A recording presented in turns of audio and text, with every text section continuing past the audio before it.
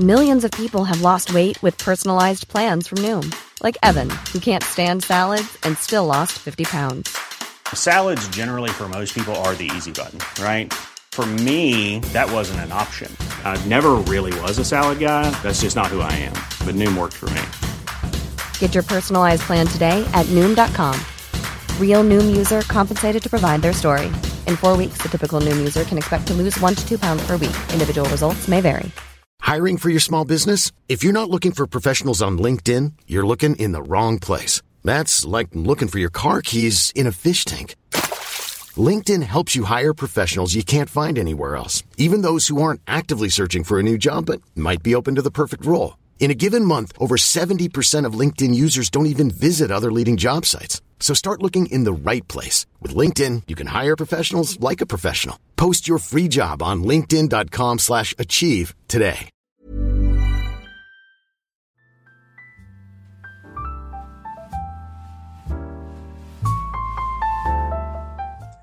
Hello, Cannoneers and Cannonades. This is Daniel here just to remind you at the top of the show that the Cannonball is proud to be a part of Agora Podcast Network.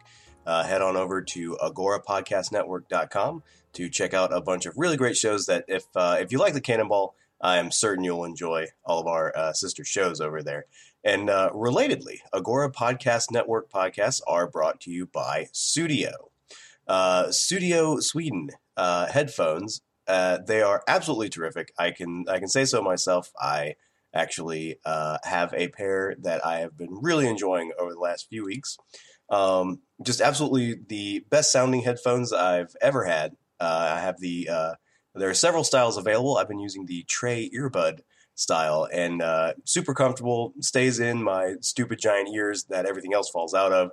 Absolutely a superior headphone. Whether you're listening to someone like me drone on podcasts or audiobooks. It even sounds great for music. A lot of earbuds don't, but these sound absolutely terrific. There's full earphones, other varieties of earbuds over Studio, all Bluetooth enabled, all have great battery life. Just terrific for any audiophile out there. So check out studio.com, SUDIO.com. And since you are a listener to the Cannonball, you are going to have access to a special 15% off discount code. And pay attention, y'all, because this is super secret just for you guys. CANNONBALL. That's Cannonball, but spelled like the gun instead of the thing we're talking about. That's a secret little. Well, it's just a little secret for you guys to make sure that only the true Cannonball fans get that amazing 15% off over at studio.com. Check them out.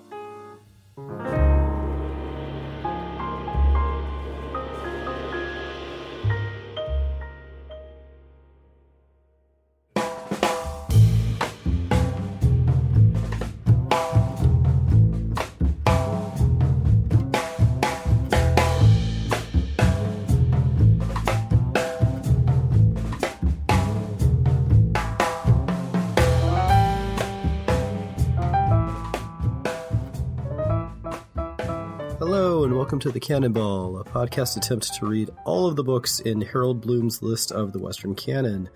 This is Dr. Claude Myron Gooser coming at you with a little less voice than I usually have.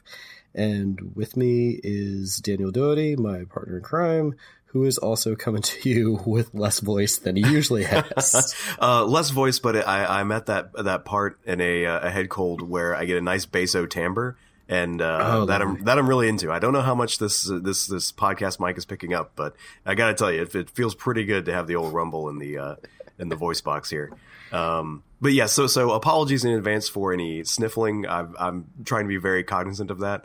But we're both it is the season, and we both have young children, and so we're constantly exposed to every disease vector you can think of. So exactly. And so this episode is coming in a little bit late, but we're dealing with Montaigne, and if anything, this is a reminder that we are human. So if Montaigne's good for anything, it's a reminder that as scattered and human as we can be, you can be even more scattered and human and be considered a genius. Oh goodness! All right, so tonight we're sort of taking on book 2, and we figured the best way to do this is actually not to take on book 2. Or rather, like because the thing about book 2 is that it's utterly dominated by what is easily the longest essay in the whole in his whole essays series, right? Yeah. The Apology for Raymond Sebon, which takes up sort of a central space in book 2 and in the essays. Like there's nothing this sustained in all of the essays, and like you said, it sort of takes up a huge chunk of space. So we figured a lot of the stuff around it is very, very close to the kinds of meditations on death that we had approached sort of last time. Mm-hmm. And, the function of philosophy, what it means to think, so on and so forth. So we figured that we could do a sort of sustained reading of this one essay, and then move on to book 3 later. So that's what we're going to try to do tonight as much as we possibly can. Now, before we get to that, I did have something that I wanted to address. And we didn't really cover it too much last time. We were focusing sort of on the parts of Montaigne that we were a little more enamored of. Mm-hmm. But there's something that comes through in book 2 that's really, it's problematic, and it's his misogyny. Mm-hmm. There's no other way to say it than to be frank. And I suppose if we're dealing with Montaigne, we're dealing with being as frank as possible. Yeah. Whom among us is shocked at the, at an element of misogyny in the writings of a Western tradition philosopher? My goodness. Never have I heard of such a thing, he said sarcastically. Yeah. So, for me, it was disruptive this time around. Yeah. Looking at it this time around, meaning in this section of essays that we were looking at, there are a couple of essays early on where he sort of regurgitates some of the no means yes discourse of the 16th century. It's really discomforting stuff about how, okay, this is not me, this is Montaigne. Mm-hmm. It's really discomforting stuff where he claims that some women enjoy rape because it allows them to still protest and yet enjoy the act at the same time. Right. There's in particular a whole essay, that difficulty increases desire, where he plays on that trope again. It's sort of a really disgusting trope that was commonplace, up even into the 18th century, that women say no but mean yes, and that the whole point of coquettishness, or what he claims is coquettishness, is to stimulate desire in men. Yeah, it was hard to take. What I thought was interesting about that particular essay, that our desires are augmented by difficulty, is that he couches that particular sort of I don't know what you would call it, sort of sex domination angle in a sort of wider. Like you sort of making this wider point that, like, I guess I always heard the proverb growing up, hunger is the best sauce, like this kind of like when you have to really struggle for it and work for it, it makes it all the sweeter. And taking that kind of, that kind of broad point, talking about, various and sundry different endeavors, and then sort of applying it to, like, and when you really have to overcome a woman's objections, it's like, oh, good Lord, no. That's a completely... He doesn't sort of recognize that when you bring another thinking, feeling human being into the mix, that there's a different dynamic going on, rather than just your satisfaction being sharpened by this struggle. And so I mean, I know I was discomforted by that, but I honestly would be curious to know what any women listeners really felt about that. Because we're both we're both men. We're both, male identifying people. And so I'm absolutely certain that there are aspects and angles that just fly right over my head. Well, but one of the things that I wish we could do more effectively is have other voices in, and we're trying to arrange that down the road, because that is an important part of understanding, how the stuff operates. What am I missing? How might someone else from a different perspective read this or think about this? And I really would like to hear what some people who are sort of on the other end of this would feel about this. So, and I know that people are reading along. So if anybody has any insights into, what this was like, was this disruptive? Was this something that you could overlook and pass off as, well, times have changed, even though, honestly, they haven't. Really. Right. They have not changed nearly as much as we might think. Yeah. Well, when I was a younger man, I think I would have just dismissed this as being, of his time. But as I've gotten older, the more I see it's not. And I would be curious I would be curious about the experiences of anybody reading this. Part of what this is an experiential podcast or an experiential attempt to read literary works, an affective attempt. I was really sort of appalled and frankly disgusted by some of this. And it shaded the reading of some of the other things, but I would like to know, how other people sort of encountered it. So that's, if anybody has any insights, let us know. Because because next month we'll still be on Montaigne. We'll be rounding out Montaigne with the third book of essays. So it'll still be on topic. We'd like to read anyone's thoughts on it. Okay, so I guess that moves us into the apology itself. Now, okay. Sebond was a thinker and a writer who had written a tract. I'm not quite sure I completely got what exactly Sebond was up to. Do you have more of a handle on that? Yeah. I can place this sort of in the context of the times. So Sebond was, honestly, without Montaigne having written an essay with his name in it, I doubt I would have ever heard of this guy. but he was important at the time. He was basically kind of a what were at the time called natural philosopher, sort of a thinker, was from Barcelona, if I recall. His Catalonian was his sort of national background, but he was a faculty member at the University of Toulouse in what is today southern France, and what was at the time much more culturally connected with the Catalonian region in what is today Spain. That actually had a dialect continuum, but that's getting way off base already.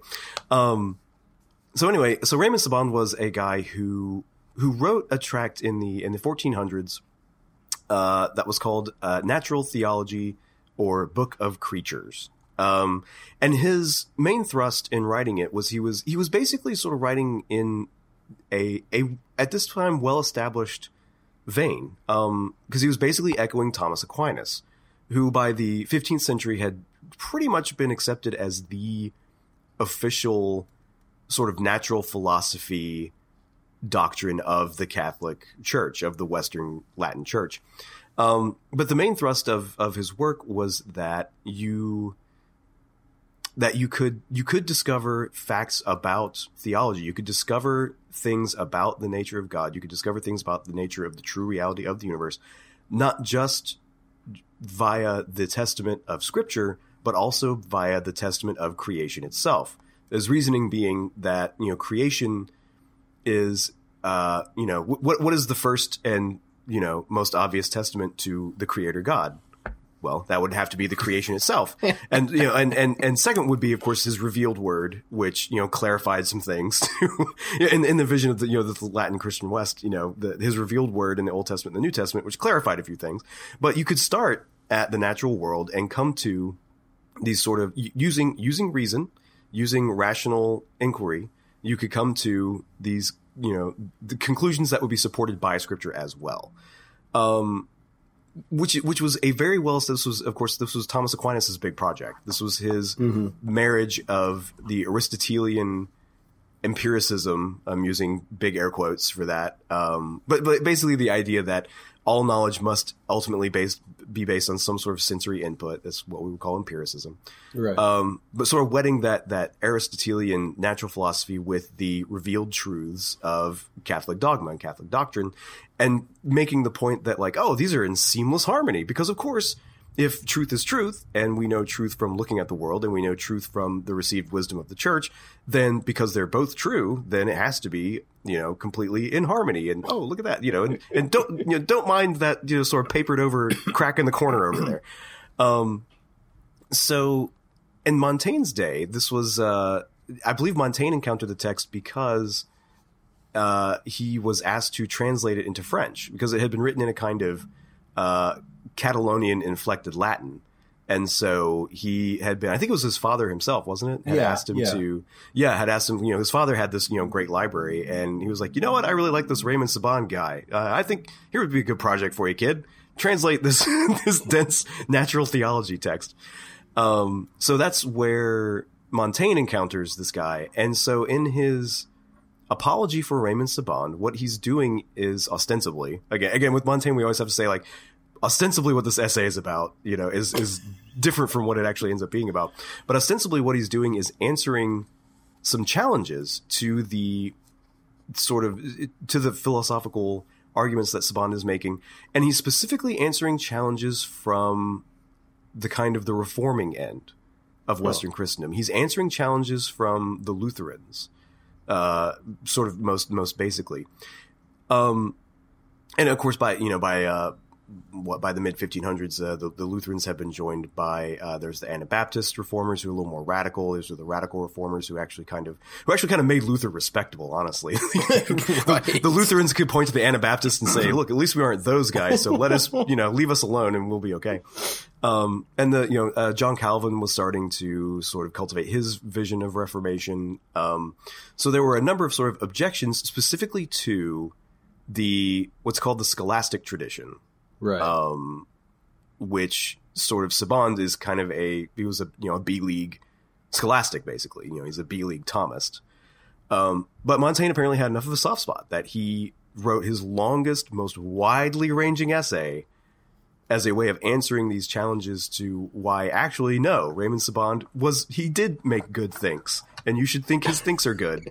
Well, I think you're getting to part of the issue is that this is a wide-ranging essay. And if this is a defense of Saban, you might miss that fact. He's barely mentioned at all. Like, at all. It's astonishing. So I think what we're going to try to do is just dive into some of the relative bits and pieces to pick out how it's operating, what exactly he's saying. And the thing is, this operates like a shorter essay of his, just bigger.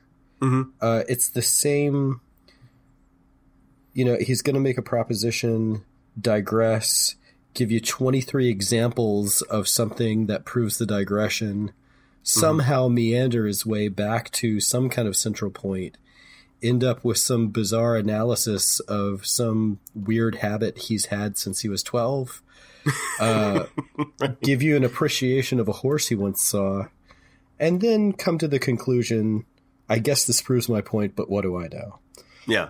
And it's interesting because it's kind of like, it's kind of like, when like an author gets like big enough for his britches that the editor, the publisher can't really tell him no anymore. Yeah. Can't really, if the author doesn't want to be edited, it just doesn't happen. This is sort of reads like, Montaigne unleashed. He's off the leash. Whatever editor he might have had was on vacation that week. And so he's just going hog wild.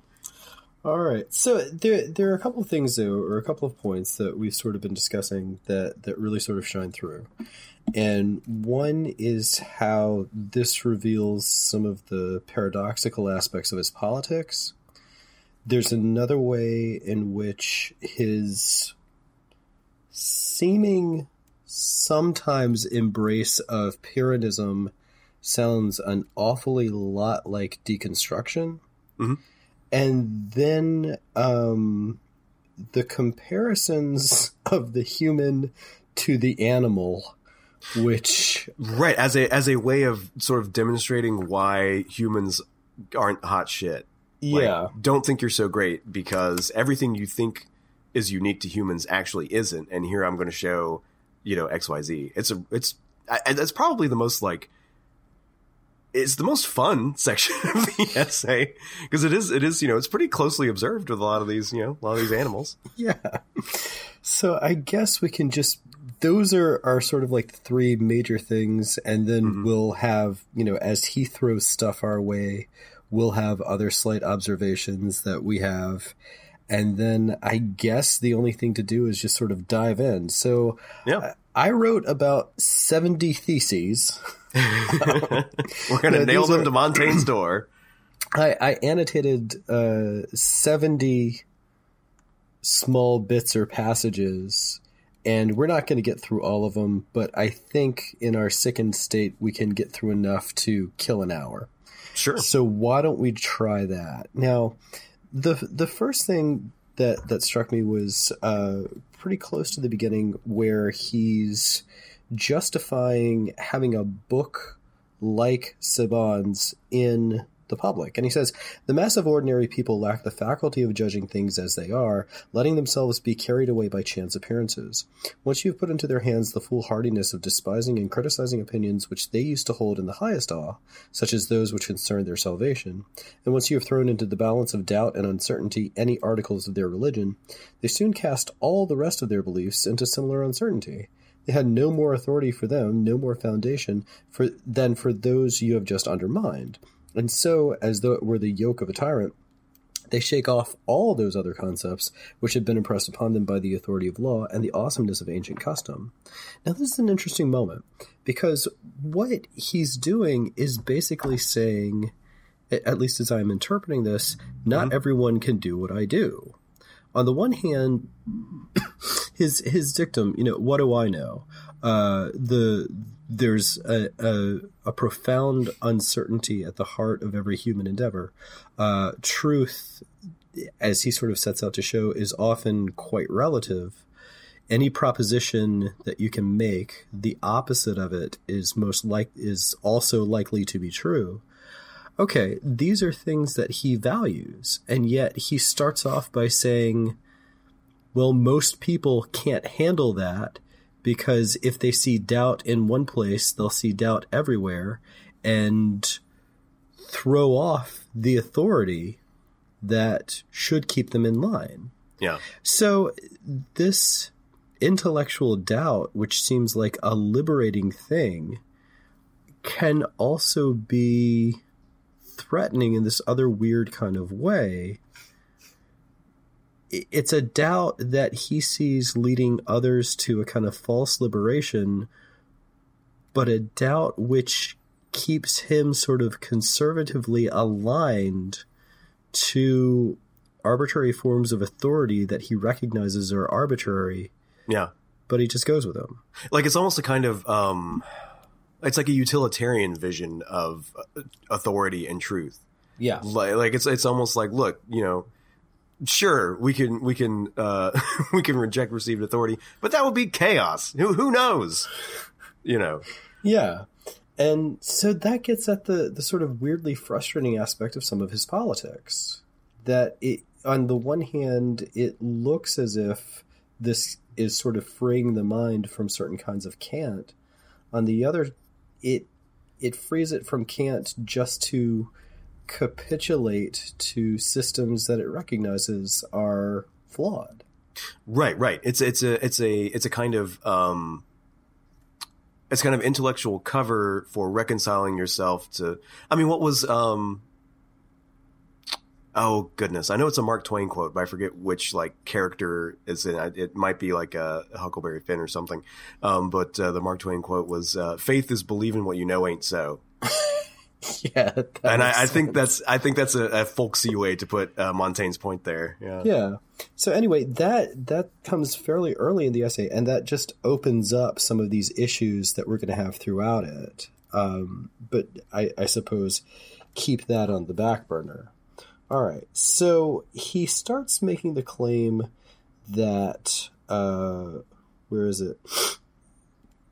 That in some ways the supernatural has to be the thing that keeps us in conjunction. Mm. The knot which ought to attach our judgment and our will and to clasp our souls firmly to our Creator should not be one tied together with human considerations and strengthened by emotions. It should be drawn tight in a clasp both divine and supernatural, and have only one form, one face, one luster, namely the authority of God and His grace. So again, we're back to this issue of the idea of authority, but it's also Montaigne sort of weirdly capitulating to the supernatural. Mm-hmm. On the one hand, he's so fascinated by the pragmatic, what we can know based on our experience.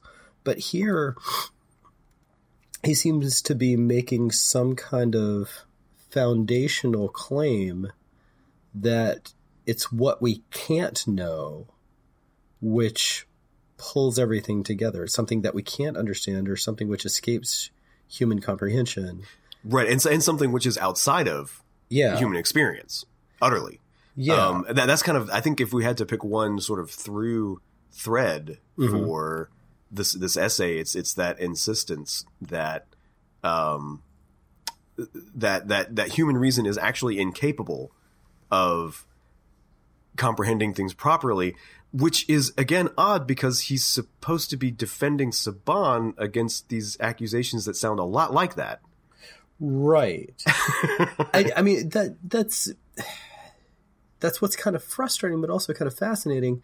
You know, he gets to this part towards the end where he's making all kinds of claims about how all the promises of heaven are innately false, because if we go there when we're dead, then it means we're not material anymore.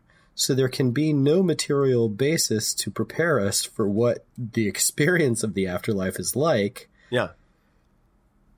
And that becomes foundational for him. Yeah, that was a fascinating part to me, because he ends up, if I recall correctly, he leads into this with a kind of a discussion of the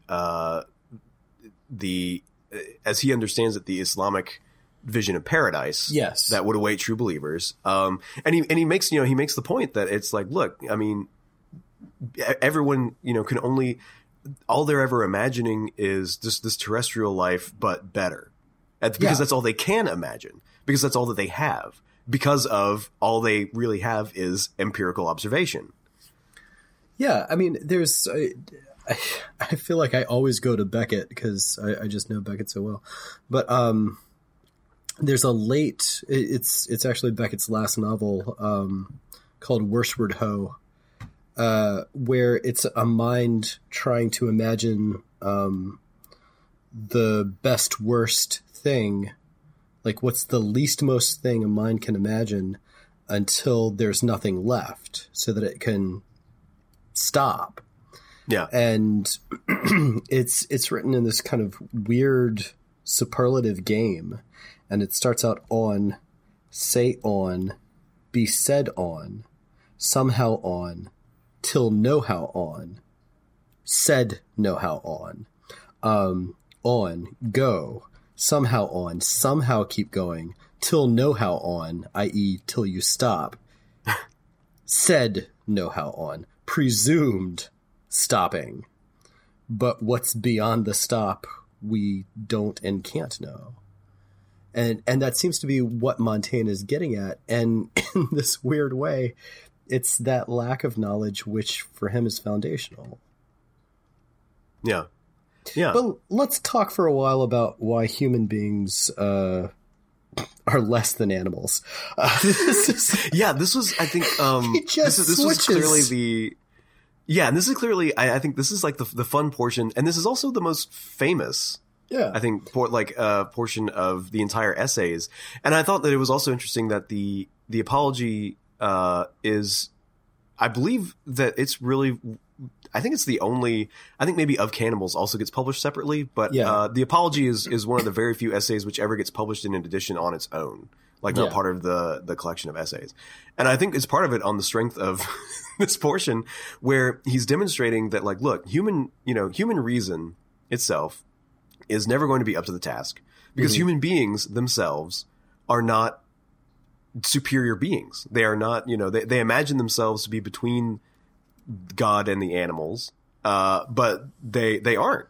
And this, I think, was pretty interesting because it's in a way, it's a refutation of the extremely Aristotelian notion of the great chain of being, which was also an extremely Catholic notion. Yeah. Because of Aristotle, because of Thomism. But this is a sort of an extended kind of demolishing of that notion. Or rather, I guess, like placing it like, look, sure, there's a great chain of being, but God is so far beyond it that it doesn't even matter. Yeah. And so he has this line. So let us consider for a while man in isolation, man with no outside help, armed with no arms but his own, and stripped of that grace and knowledge of God, in which consist his dignity, his power, and the very ground of his being. Let us see how much constancy there is in all his fine panoply. Let man make me understand, by the force of discursive reason, what are the grounds on which he has founded and erected all those advantages which he thinks he has over other creatures, and who has convinced him that it is for his convenience, his service, that, for so many centuries, there has been established and maintained the awesome notion of the vault of heaven, the everlasting light of those tapers coursing proudly overhead, or the dread surging of the boundless sea. Is it possible to imagine anything more laughable than that this pitiful, wretched creature, who is not even master of himself, but exposed to shocks on every side, should call himself master and emperor of a universe, the smallest particle of which he has no means of knowing, let alone swaying? He takes humanity to task right off the bat and just accuses humankind of the utmost vanity. The natural, original distemper of man is presumption. Man is the most blighted and frail of all creatures, and moreover, the most given to pride. This creature knows and sees that he is lodged down here among the mire and shit of the world, bound and nailed to the deadest, most stagnant part of the universe, in the lowest story of the building, the farthest from the vault of heaven. His characteristics place him in the third and lowest category of animate creatures, yet, in thought, he sets himself above the circle of the moon, bringing the very heavens under his feet. The vanity of this same thought makes him equal himself to God, attribute to himself God's mode of being, pick himself out and set himself apart from the mass of other creatures, and, although they are his fellows and his brothers, carve out for them some such helpings of force or faculties as he thinks fit. How can he, from the power of his own understanding, know the hidden inward motivations of animate creatures? What comparison between us and them leads him to conclude that they have the attributes of senseless beasts? And then comes the punchline. When I play with my cat, how do I know that she is not passing time with me rather than I with her? So, yeah, it's what he's sort of assaulting here, I think, is the presumption of reason, which is sort of ironic because he's been using philosophy this whole time to allow him to make peace with death and dying. Mm-hmm. And throughout this essay, well, philosophy, it's just a presumption. Yeah. Well, honestly, speaking of this kind of philosophical irony, there's a kind of wider, I noticed it in reading the Apology, that there's a wider irony, especially in the Apology, in Montaigne's whole project. And it goes back to humanism. Yeah. And when we don't mean humanism in the sense of kind of its contemporary usage, meaning, like an atheistic consideration of human beings as being equally worthy and capable of good things. Humanism in the context of the Renaissance the term goes back to this sort of medieval splitting of all literature between the divinities, which is that literature concerning God and divinity, and humanities, which is literature about anything else and everything else.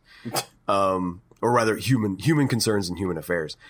And what was going on, humanism was this huge intellectual vogue, which had set itself up in opposition to the scholasticism of people like Sebond, which was a very staid, a very formalized, a very rote kind of thinking that was very much based on the kind of like rigorous, logical, step-by-step thinking.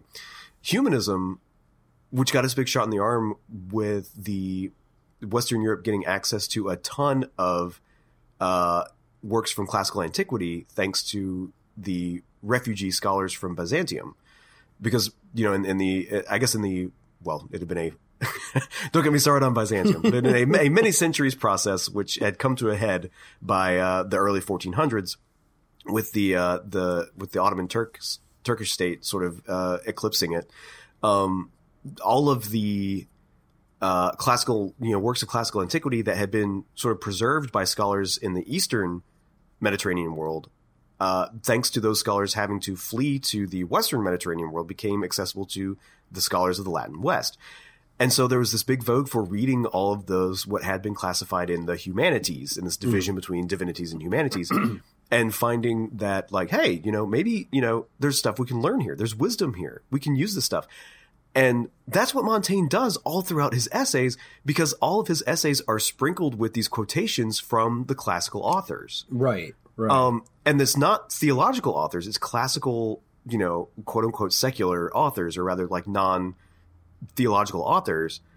And it's a tradition, whereas scholasticism sort of venerated the, I guess what you might call sort of systematized rational discourse, humanism was much more interested in rhetoric, right, as an actual vehicle of truth. Not, you know, we might consider that sophistry, to borrow a term of classical antiquity, but that was a very real thing that the humanists were doing.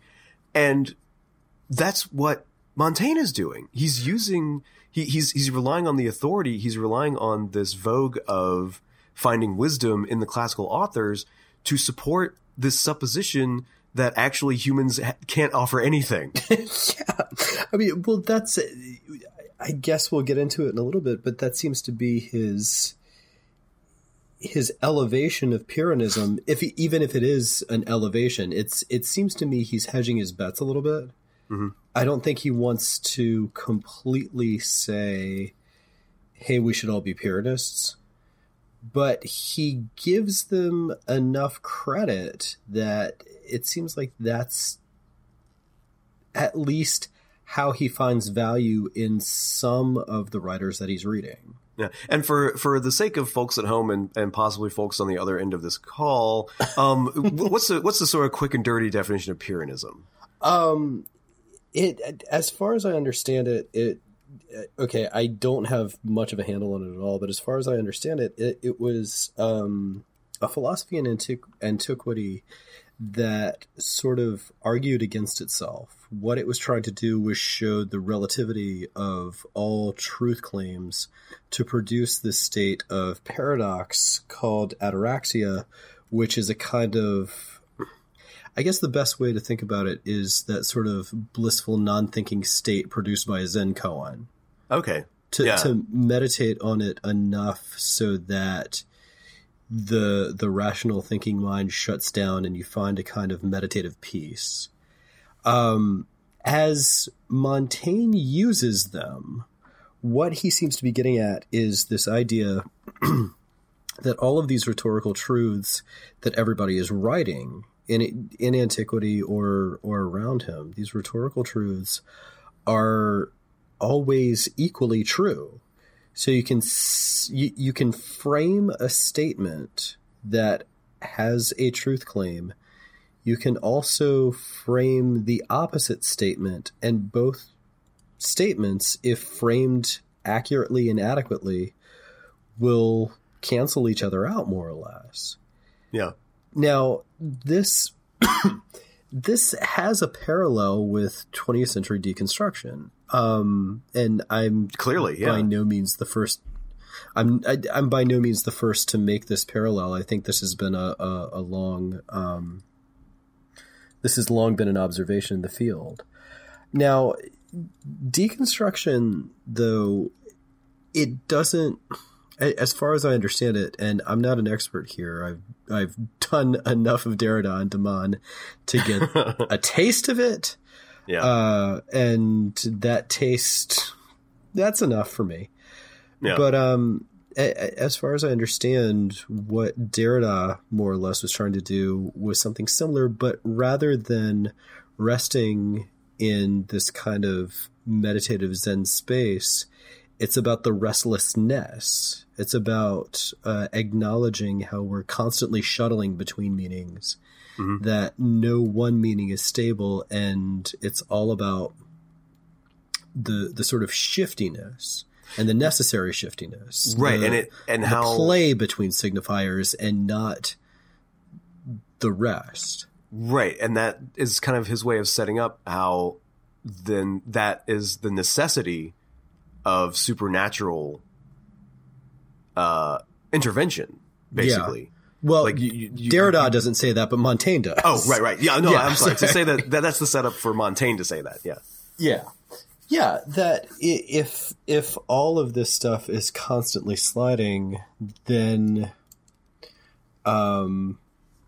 we always only have recourse to the higher authority. And that's actually the critique that people have been making of deconstruction for a long time. Even when it was sort of first starting out, there was a mode of critique that wanted to say this is a sort of reactionary conservatism in disguise. Because at the end of the day, if all you're doing is embracing the fluid energy that moves back and forth, that never rests, then you're opening the door to not really challenging authoritarian power structures, but reifying them. Mm-hmm. Just by capitulating to them, because there is nothing else. Anyway, that's the critique. As you can see, dear listener at home, when we said this was wide-ranging and touched on a lot of stuff, we were not kidding. Do you want me to go to the part where he talks about philosophers farting, or why doggy style is the best kind of sex? Because that also is in here. This is Montaigne we're talking about. Yeah. But he works all of this sort of all together. And I guess to bring it back, he just gives this catalog of why humans really can't cut it. He talks about human desires. He says desires are either natural and necessary, like eating and drinking, natural and not necessary, such as mating, or else neither natural nor necessary, like virtually all human ones, which are entirely superfluous and artificial. Yeah. Nature needs wonderfully little to be satisfied and leaves little indeed for us to desire. The activities of our kitchens are not nature's ordinance. Stoics say that a man could feed himself on 1 olive a day. The choiceness of our wines owes nothing to nature's teachings, any more than do the refinements we load onto our sexual appetites. This is almost Montaigne, like, okay, throughout this section or throughout this essay, I keep having Montaigne the this or Montaigne the that. This seems to be Montaigne, almost the Marxist, who wants to say, well, it's the system which convinces us that we have a need or desire. Mm-hmm. And if we look at what we actually need and desire, it's really rather simple. Yeah. Yeah, absolutely. Like this kind of, this kind of puncturing of these vanities that, of course, he would be intimately familiar with his contact with the kind of courtly culture of the time. You know, exactly. He had been a diplomat. He had been, he had seen the, I'm sure, intense backbiting over who got to stand where, when Henry of Navarre holds court or what have you. Right. So he makes a run through war. As for war, the most grandiose and glorious of human activities, I would like to know whether we want to use it to prove our superiority or, on the contrary, to prove our weakness and imperfection. We know how to defeat and kill each other, to undermine and destroy our own species. Not much there, it seems, to make them want to learn from us, i.e. not much that animals can learn from us. He punctures that presumption. And then there's this weird moment where he says, the souls of emperors and cobblers are cast in the same mold. Mm-hmm. We consider the importance of the actions of princes and their weight, and then persuade ourselves that they are produced by causes equally weighty, equally important. In that we deceive ourselves. They are tossed to and fro by the same principles as we are. The reasons that make us take issue with a neighbor lead princes to start a war. The same reason which makes us flog a lackey makes kings lay waste a province. They can do more, but can wish as lightly. The same desires trouble a fleshworm and an elephant. So, on the one hand, there's the authoritarian impulse in Montaigne. On the other, there's this kind of leveling of all human activity. Look, there's no one of us who really operates on a different level than any of the others.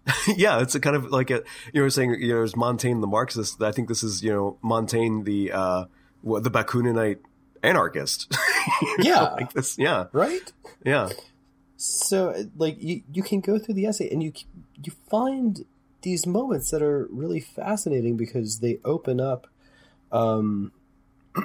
certain kinds of, well, like I said, levelings. But at the same time, he keeps veering back and forth between there's this tearing down of all these structures and the possibility of a kind of mental liberation from those structures. But it's only ever going to be a mental liberation, and it only goes so far when it turns back to capitulate to an authoritarian order. So he gives us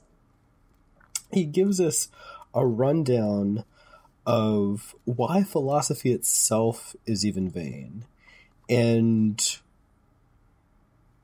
why we shouldn't even do it in the first place. And so he says, now even that share in nature's favor which we do concede to the animals is much to their advantage, to ourselves we attribute goods which are purely imaginary and fantastical, future absent goods which it exceeds our human capacity of itself to vouch for, or else they are goods which our unruly opinions attribute to ourselves quite wrongly, such as knowledge, rationality, or preeminence. We abandon to animals a share in solid palpable goods which really do exist: peace, repose, security, innocence, health, the fairest, finest gift that nature can bestow. So we trade calmness, security, health for philosophy and thinking and abstract reasoning and self-awareness and self-consciousness, and it just leads us down the wrong road. That is why even Stoic philosophy dares to assert that Heraclitus, who had dropsy, and Pherecydes, who had been infested by lice, would have been right, if they could, to barter their wisdom against a cure. By weighing and comparing wisdom against health, they make it even more splendid than in another of their assertions. Supposing Circe, they say, had presented Ulysses with two different potions, one to make a madman wise, the other a wise man mad. Rather than allow her to transform him from human to beast, he ought to have accepted the one that would make him mad. Wisdom herself, they say, would have argued like this: leave me, forsake me, rather than lodge me in the bodily shape of an ass. What? Will philosophers forsake wisdom great and divine to cleave to the veil of this earthly body?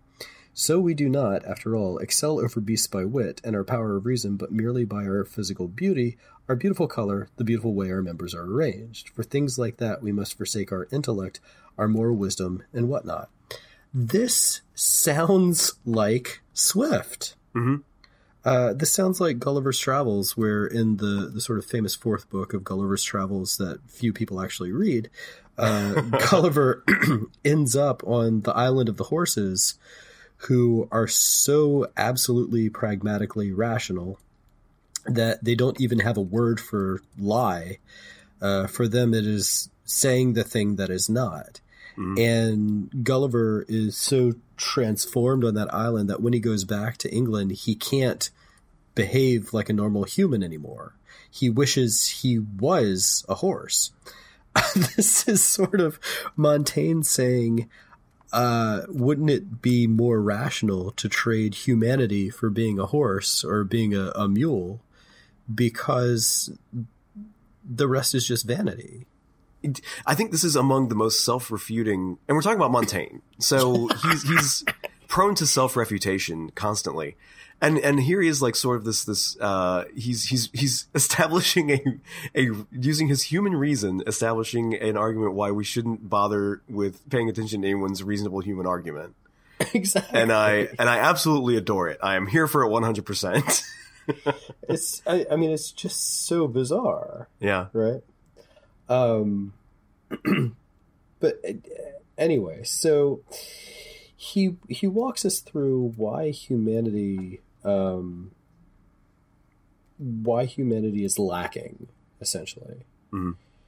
And it all sort of comes down to our vanity, that we can know something above and beyond what is actually there. Right. And I should hasten to point out that this is this is part of his defense against people saying Saban has weak arguments. His defense of Saban's weak arguments are saying, like, look, pal, no one has good arguments. Okay. And at a very basic level, which is why it goes into like how human beings are, not much better than animals, and like, and this radical, this Pyrrhonist, sort of radical epistemology he's working with. Millions of people have lost weight with personalized plans from Noom. Like Evan, who can't stand salads and still lost 50 pounds. Salads generally for most people are the easy button, right? For me, that wasn't an option. I never really was a salad guy. That's just not who I am. But Noom worked for me. Get your personalized plan today at Noom.com. Real Noom user compensated to provide their story. In 4 weeks, the typical Noom user can expect to lose 1 to 2 pounds per week. Individual results may vary. Hiring for your small business? If you're not looking for professionals on LinkedIn, you're looking in the wrong place. That's like looking for your car keys in a fish tank. LinkedIn helps you hire professionals you can't find anywhere else, even those who aren't actively searching for a new job but might be open to the perfect role. In a given month, over 70% of LinkedIn users don't even visit other leading job sites. So start looking in the right place. With LinkedIn, you can hire professionals like a professional. Post your free job on linkedin.com/achieve today. Yeah. Okay, so then I have another moment. This is the Freudian Montaigne, where he's talking about basically the pain in pleasure. For even that tickling excitement which accompanies certain pleasures and which seems to exalt us above mere good health and freedom from pain, that shifting delight, active, inexplicably biting and sharp, aims in the end at freedom from pain. The appetite which enraptures us when we lie with women merely aims at banishing the pain brought on by the frenzy of our inflamed desires. All it seeks is rest and repose, free from the fever of passion. That is extraordinarily close to Freud in Beyond the Pleasure Principle, where Freud makes this claim that he shifts his earlier claims that what we wanted was we want sex for procreation, and so the sex drive is the primary drive. And what he ends up saying is, no, that's just a cover for this nihilistic drive to self-destruction within us. Yeah. And he changes his wording where he says that arousal is displeasure and the state of blissfully release from consciousness, in physical terms, bodily orgasm, is the true pleasure. So it's what Montaigne would call tickling excitement. Right. That desire, that sort of self-perpetuating to the point of no return, or I guess not self-perpetuating, but that sort of well, I suppose, but that sort of perpetuating to the point of no return, that keeps falling back on itself to increase the intensity of sensation. That's right there in Montaigne. I was honestly kind of surprised to see that. Yeah. Because Freud treats it as his greatest insight. And here it's sort of like, well, it's a tossed off, observation in the middle of him trying to say that this Catalonian scholar's book is actually pretty good. Yeah. And it's a cast off observation, or a tossed off observation that sort of, could incite a whole field of psychological studies. Yeah. Here's another tossed off observation, which seems like the kernel for Proust's 3,000-page novel. Memory reproduces what she wants, not what we choose. Indeed, there is nothing which stamps anything so vividly on our memory as the desire not to remember it. The best way to impress anything on our souls and to make them stand guard over it is to beg them to forget it. He says in 3 sentences what Proust takes like 7 volumes to get to. Yeah. I mean, but that is In Search of Lost Time right there. Okay, so we're sort of just jumping through here, and one of the more fascinating things for me is his one more thing. Philosophy lays down the law on this subject in these words: if some great evil should chance upon you, one you cannot remedy, then a haven is always near. Swim out of your body as from a leaky boat. Only a fool is bound to his body, not by love of life, but by fear of death. He has this justification for suicide, which is really kind of fascinating. Yeah. That seems to be not in line with an argument for Catholic doctrine.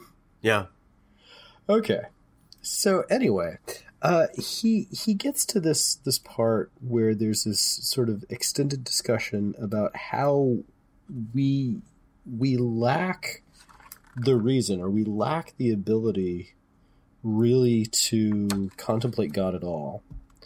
And he says, it is so far beyond our power to comprehend the majesty of God that the very works of our Creator which best carry his mark are the ones we least understand. To come across something unbelievable is, for Christians, an opportunity to exercise belief. It is all the more reasonable precisely because it runs counter to human reason. If it were reasonable, it would not be a miracle. If it followed a pattern, it would not be unique. Okay, do you follow that? I think I follow it. I'm going to have a hard time sort of paraphrasing it, but like I guess the idea being that it is, if one is being asked to believe something extraordinary, then it must necessarily, in order for that to be believable, it must necessarily assail your notions of believability so much that you have no choice but to believe it. That also is completely paradoxical, and I don't know, but I think I get what he's saying there. That, like, you know, if and in a way, it's almost a kind of mystic approach. Yeah. It's a kind of like, look, if these things made any sense, they wouldn't be profound, or there wouldn't, you know, it's not, you know, who said the truth had to be apprehensible to you in the way you prefer, I guess. Yeah. And so then there's this is really kind of fascinating because he absolutely dismantles the very idea of a recognizable divinity. He says, we confidently use words like might, truth, justice. They are words signifying something great. What that something is, we cannot see or conceive. We say that God fears, that God is angry, that God loves, but there are disturbances and emotions which in any form known to us find no place in God, nor can we imagine them in forms known to him. God alone can know himself. God alone can interpret his works, and he uses improper human words to do so, stooping down to earth where we lie sprawling. Take prudence, that consists in a choice between good and evil. How can that apply to God? No evil can touch him. Or take reason and intelligence, by which we seek to attain clarity amidst obscurity. There is nothing obscure to God. Or justice, which distributes to each his due, and which was begotten for the good of society and communities of men. How can that exist in God? And what about temperance? It moderates bodily pleasures which have no place in the Godhead. Yeah. Nor is fortitude, in the face of pain, toil, or danger, one of God's qualities. Those three things are unknown to him. There you go. That explains why Aristotle held that God is equally as free from virtue as from vice. So, what is divinity then? And I think here he's sort of, I feel like this is sort of Montaigne's sort of secondhand digestion of the Platonism that had been reintroduced through the humanist endeavor. That kind of, that kind of, you know, and it's a bit of a double shot too, because traditional, you know, Latin Christian theology had a huge dose of Platonism, thanks to its heritage as a thought system that arose out of late antiquity in the Roman Mediterranean, which itself was, you know, in which Platonism and Neoplatonism were hugely influential schools of thought. But things sort of getting this fresh dose, you know, on top of that. Right. There's this kind of, you know, and of course Plato is famous for, making the argument that the shape of God is a sphere. Kind of, but there's this kind of, this like, well, if we keep imagining the ultimate, you eventually have to get to something that is inert. Yeah. That is unchanging. And actually that's, I think that's one of the points that Montaigne makes maybe a little later, that, you know, sort of illustrating how ill-equipped mankind is to understand anything, that not only can he not He cannot, changing man can't even comprehend changing things, much less the unchanging. Yeah, that Plato thought it was a sphere. What was it? The Epicurean? No, I can't remember. I lost my notes on this. One group thought it was a triangle. I think I think the Pythagoreans had it as a pyramid. Yeah. And then everybody has a shape for the divine. And he's like, how? yeah. Montaigne's going like, we got to go one deeper. You got to get rid of shape. Yeah. And so it's about at this point that he starts digging into the Pyrrhonians, and there's this sort of long passage here. Now, the Pyrrhonians make their faculty of judgment so unbending and upright that it registers everything and bestows its assent on nothing. This leads to their well-known ataraxia, that is a calm, stable rule of life, free from all the disturbances caused by the impress of opinions or of such knowledge of reality as we think we have, which give birth to fear, acquisitiveness, envy, immoderate desires, ambition, pride, superstition, love of novelty, rebellion, disobedience, obstinacy, and the greater part of our bodily ills. In this way, they even free themselves from passionate sectarianism, for their disputes are mild affairs, and they are never afraid of the other side having its say. When they assert that heavy things tend to fall downwards, they would be most upset if you believed them. They want you to contradict them in order to achieve their end, doubt and suspense of judgment. They only put forward propositions of their own in order to oppose the ones they think we believe in. Accept theirs, and they will gladly maintain the opposite. It is all the same to them. They take no sides. If you maintain that snow is black, they will argue that it is, on the contrary, white. If you say that it is neither, their task is to say that it is both. If you conclude that you definitely know nothing, they will maintain that you do know something. Yes, and if you present your doubt as axiomatic, they will challenge you on that too, arguing that you are not in doubt, or that you cannot decide for certain, and prove that you are in doubt. This is doubt taken to its limits. It shakes its own foundations. Such extremes of doubt separate them completely from many other theories, including those which in many ways do indeed teach doubt and ignorance. I've had whole courses that were like that. Yeah.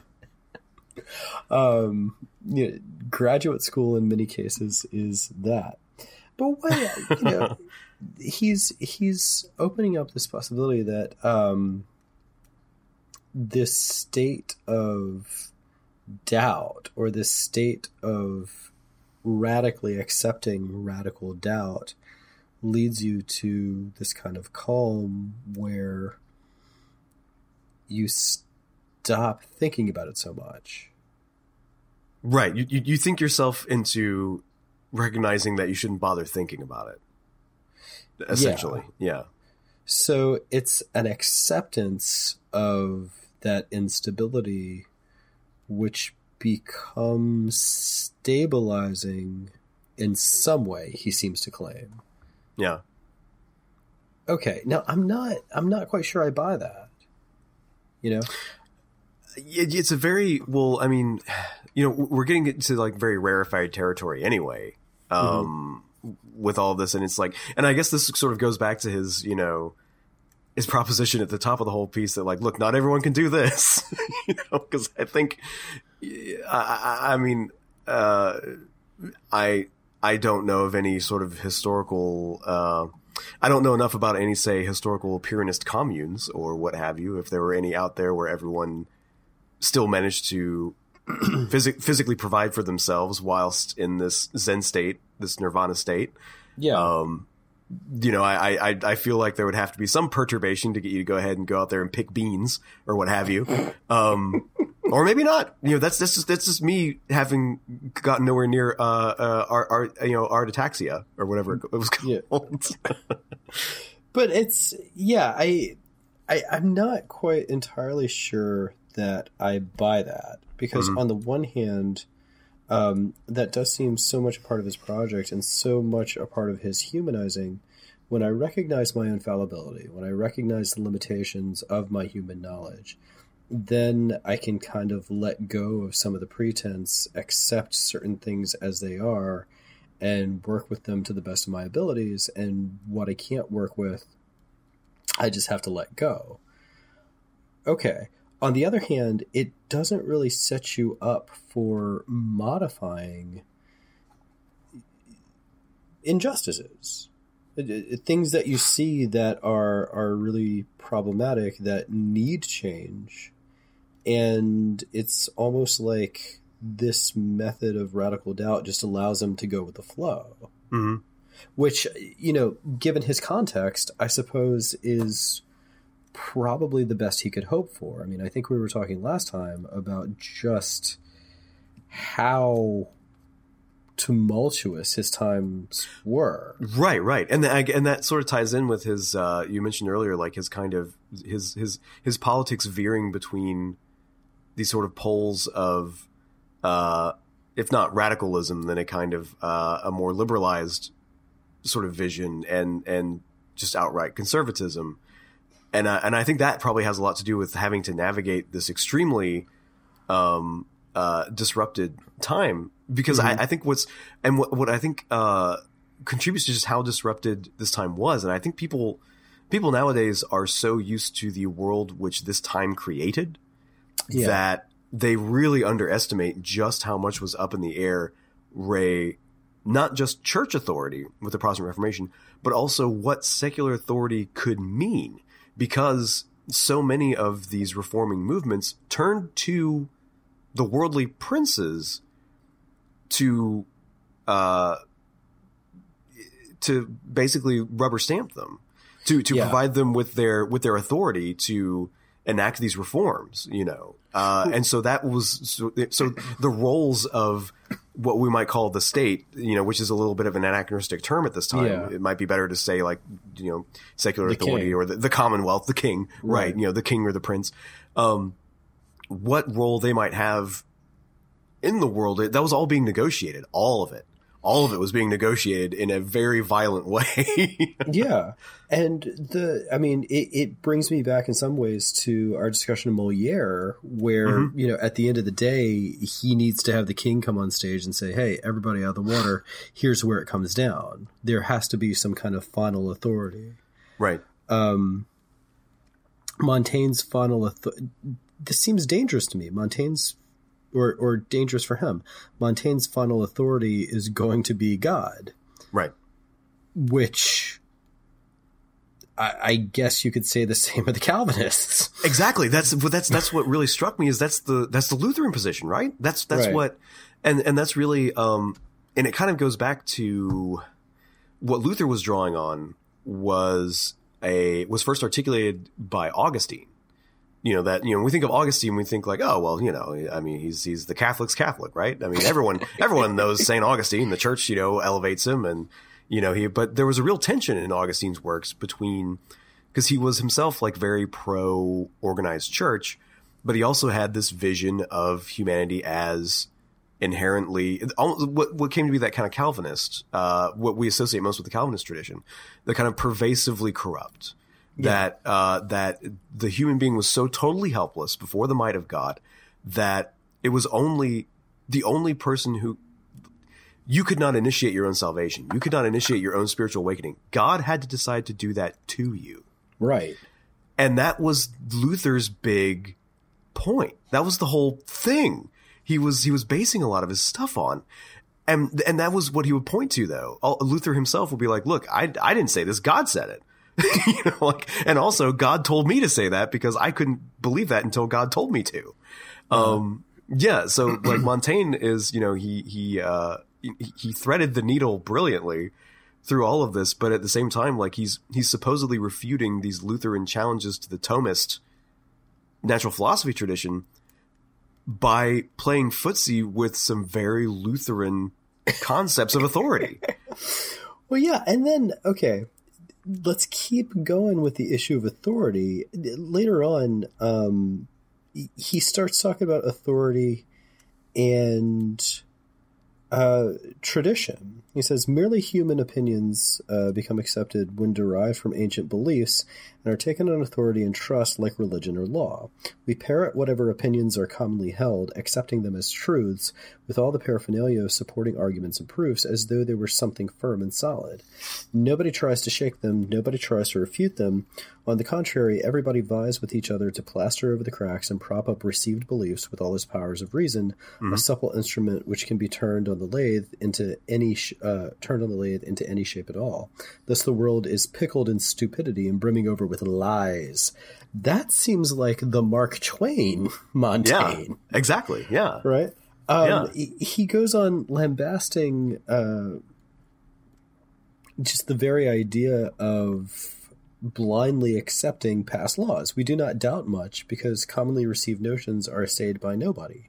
We never try to find out whether the roots are sound. We argue about the branches. We do not ask whether any statement is true, but what it has been taken to mean. We ask whether Galen said this or said that. We never ask whether he said anything valid. That sounds exactly like Cornpone Opinions, the Mark Twain essay. And that's also a refutation of the humanist effort. Right. But then he also later wants to say that it's better to go ahead than to try to, I guess, subvert the established order. Yeah. So how do you square this? I think that's the real... honestly, that's the Zen koan of Montaigne here that he's presented. I mean, that's honestly, like I in having this conversation with you, Claude, I have, when you're actually reading it, and I guess we should say the experience of reading it can get pretty tedious. Yeah. We should stress this. And still, I mean, the animal part's fun. But like the actual, like, especially when it gets deep in the weeds on Pyrrhonism, it gets a little much.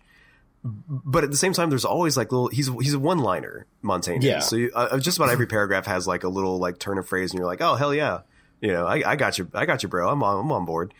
But that's that rhetoric, right? It's that use of rhetoric to make. Yeah. He almost uses rhetoric to make the argument that you can't make arguments because you're a human. And at the same, so that leads you to ask, like, well, then what are we doing here, man? What is, what are you doing spilling all this ink for? Yeah. But it's fascinating that it all goes, he sort of, he falls back on this sort of, this notion of, the only way we can ever know anything is because of God. And that's honestly how this is how he's defending the Thomist stance, that you can know truths about the God through the natural world also. It's because he ends up making the argument that like, you can, Sabanda's right, because you can find out about the nature of ultimate reality and God through observing the natural world, but that's because God is working through you to illuminate that. Yeah. Yeah. That's the way he kind of, that's his squaring of the circle, I guess. Which doesn't, I mean, I don't know. Is it convincing after 60 pages of this, like, being buffeted this way and that? Like, is it a kind of, is it the kind of thing where you're convinced just by sheer exhaustion by this point? Or, I don't know. I mean, okay, I almost want to say there's something Stevensian about this. There's something that reminds me of Wallace Stevens, where it's almost like, if we ever get to Stevens, I'll point this out in Stevens' poetry, he's very dialectical, but through symbolic content. So you sort of have to navigate and bob and weave and figure it out. And a lot of times in his best poems, he comes to the conclusion that he can't come to a conclusion, that he's exhausted all possibilities as he sees them for the moment. And the only thing to do is to stop for right now and wait for the next poem. Yeah. I think for Stevens, there's always going to be that next poem going on down the road. And the one thing that I find in Montaigne, he sets his authority on the supernatural, but he also sets his authority on himself.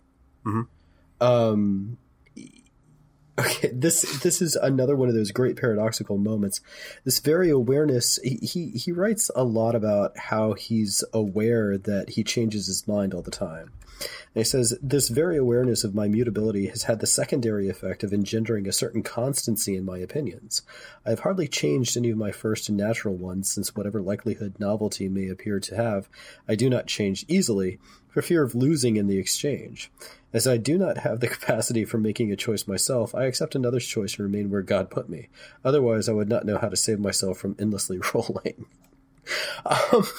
I think in some ways that's the heart of this essay. Mm-hmm. That it's the very fact that I'm so easily swayed, which makes me realize at the end of the day, I'm so extraordinarily constant. My one constant attribute is that you can always sway my opinion. It's that sort of paradox at the heart of it. Because I'm so easily taken, I may as well just stay where I am. Yeah. Many's the time I've taken an opinion contrary to my own and, as I am fond of doing, tried defending it for the fun of the exercise. Then, once my mind has really applied itself to that other side, I get so firmly attached to it that I forget why I held the first opinion and gave it up. Almost any inclination, no matter which, takes me with it and carries me along by my own weight. Almost anybody could say much the same of himself if he watched himself, as I do. Preachers know that the emotion which comes upon them as they speak moves them towards belief.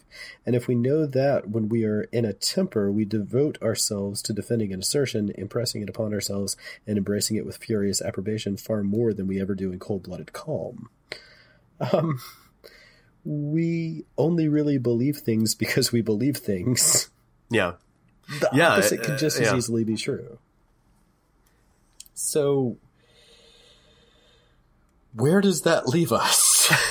It leaves us with 60 pages, and what do we have as a guy shrugging his shoulders saying, "Oh," but not really, because I do think though he has there's a solid point he's trying to make, and shockingly for Montaigne, I think he actually does like wrap it up at the last bit. Yeah. So if you'll permit me, I can read sort of the last last paragraph. That's exactly where I was going. Okay, yeah. And this is, I read this actually as kind of another direct shot across the bow at the humanists, which he is such a part of that tradition. But another part of the humanist tradition was, you look at these great achievements and the great works of the people of classical antiquity, human beings can improve themselves. It was, is one of the basic tenets of the humanist ideal. And you had people like Desiderius Erasmus, the big humanist guy of the time. He was very excited about like, hey, we're going to be able to build better societies, aren't we? Of course, he himself was bitterly disappointed with the direction everything went by the time of his death. But anyway, so Montaigne wraps this all up. In my edition, 60, 70 pages. He says, to this so religious conclusion of a pagan, sort of theoretical, pagan thought, I shall only add this testimony of one and the same condition for the close of this long and tedious discourse. Thanks, Montaigne, which would furnish me with endless matter. Quote, "Oh, what a vile and abject thing," says he, "is man if he does not raise himself above humanity." End quote. "'Tis a good word and a profitable desire, but withal absurd. For to make the handful bigger than the hand, and the armful larger than the arm, and to hope to stride further than our legs can reach, is impossible and monstrous. Or that man should rise above himself and humanity, for he cannot see but with his eyes, nor sees but with his power. He shall rise if God will extraordinarily lend him his hand. He shall rise by abandoning and renouncing his own proper means, and by suffering himself to be raised and elevated by means purely celestial. It belongs to our Christian faith, and not to his stoical virtue, to pretend that divine and miraculous metamorphosis." Yeah. Right. I mean, that's, I was astonished to read that and that it'd be the concluding thought, because I was like, well, damn it, Montaigne, you actually had a concluding thought there, didn't you? But I did really love that, like, this sort of the, what is the noblest thing for a human being to do? Well, to strive to surpass his humanity. And I just love that image of like, what? to make the handful bigger than the hand. You can't. You're human.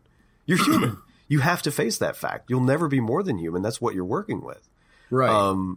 But he leaves open, of course, the possibility, thanks to his Christian faith, there is the possibility of becoming more than the fallen, wretched creature that you are, thanks to the grace of God, and exclusively the grace of God, which, while being an orthodox position, sort of officially because Augustine said so, it was actually the kind of position that led to the heterodox, reformations all over the place, when people were like, hey, it turns out I don't have to do this mass stuff, do I? Yeah. Or that has no bearing on what's happening. Yeah. So that's a sort of fascinating paradox that keeps, popping back and forth within this essay, Yeah. Using Lutheranism to refute Lutheranism and and humanism to undermine humanism. And it's, I think more than anything else, this is one of those like, damn, Montaigne really was a man of his time kind of works, because I think it encapsulates that, that upending.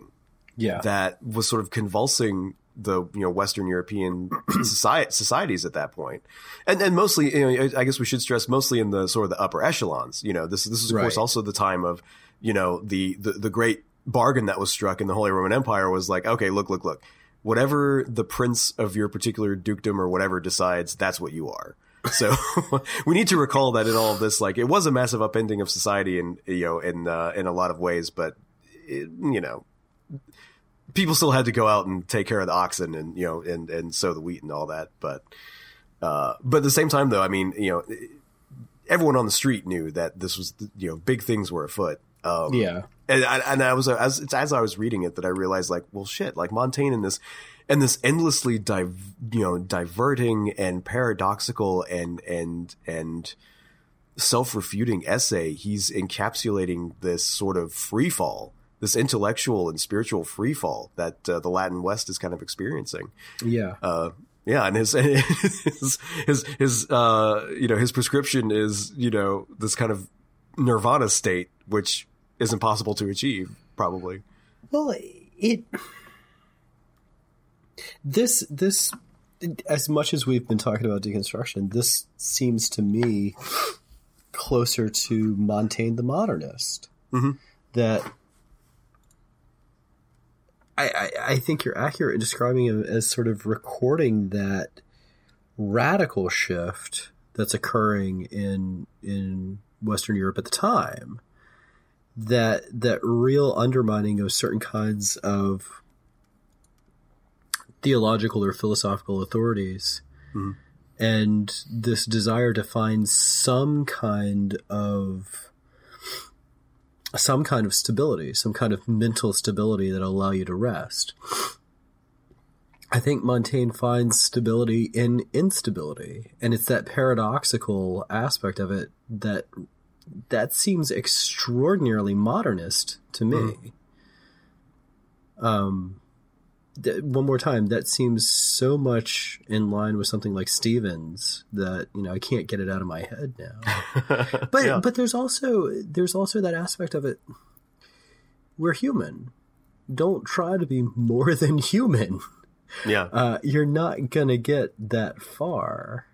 That's something to keep in mind as we move further down the line into something like Faust, where the whole point is to move beyond the human. And we can even think about our own time and the competing claims right now about extending the human or even, genetically altering the human so that the human is not human anymore. Right. Quote unquote, perfecting the species. When we try to become more than what we are, disaster seems to follow. Yeah. And yet, should we not also be hopeful for change at certain moments? I can keep doing this all night. and so could Montaigne, but I think that's probably a good place for us to wrap it up for this time. So yeah, there are other essays in here that were really sort of that were fascinating in their own right, that I think deserve reading. I found his essay on fathers and sons, or not even fathers and sons, on fathers and their children, to be really kind of fascinating in its own right. Just because a lot of it did have to do with his relationship to his own father.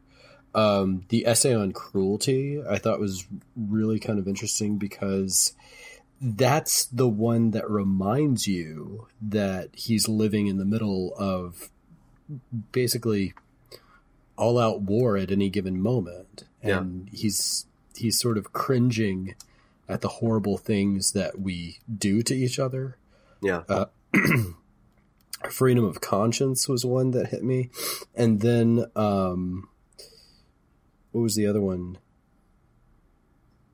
Yeah, on thumbs. Yes. Yeah.